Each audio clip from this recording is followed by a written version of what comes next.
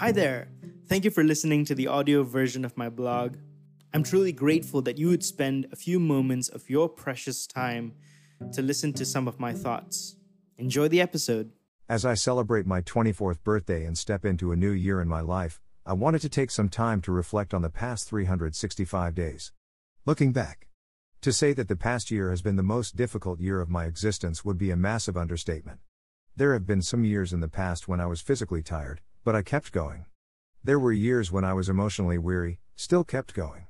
Yet there were also years where my mind was exhausted, but nothing was able to stop me.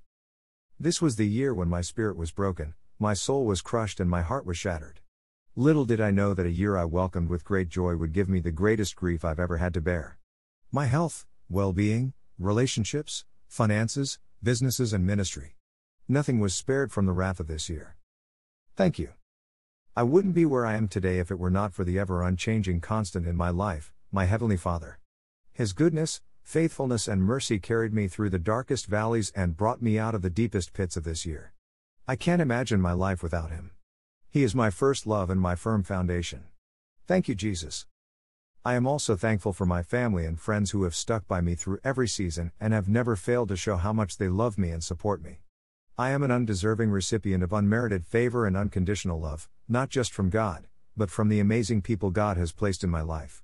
Thank you for loving me when I struggled to love myself. Thank you for pouring into me when I was running dry. Thank you for walking with me when I was growing weary. I hope that my actions have repeatedly spoken louder than my words and proven to you how much I do love you. Looking forward. My heart's desire for this next year is to know God and make Him known. Not just through the words of my mouth and in the meditation of my heart, but through the life that I live. I want to be generous and intentional with my time, commitment and finances. I want to apply the truth of God's word with grace. I want my eyes to be open so that I may see God's hand in even the worst of circumstances. I want to get closer than ever to Jesus. I want to be an effective and caring leader who values the people more than the project.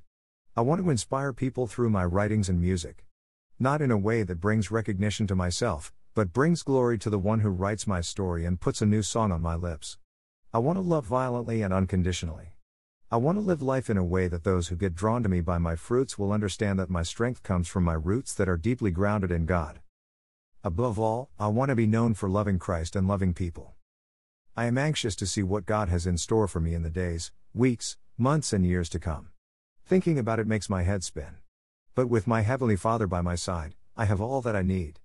I am looking forward to holding His hand as He firmly holds my life in His hands.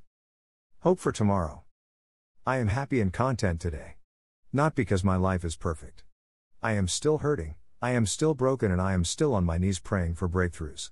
But I stand here boldly because I know my story isn't over. I read the last chapter of my life that says that I will be victorious in Christ. I know how my story ends. So, regardless of what it looks like and feels like, I'm pressing on because I know there is victory at the end of my story.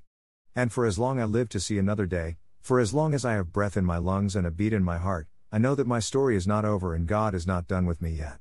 This is what I believe. And I believe that for you as well.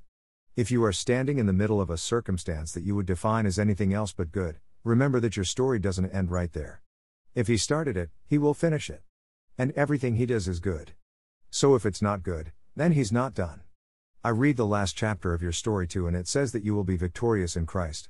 You will get through this.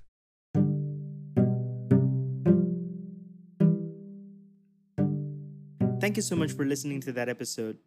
If it has been useful and life-giving to you, I hope that you would like it and share it with some of your friends and subscribe wherever you're listening to this from. Thank you so much. Have a great day.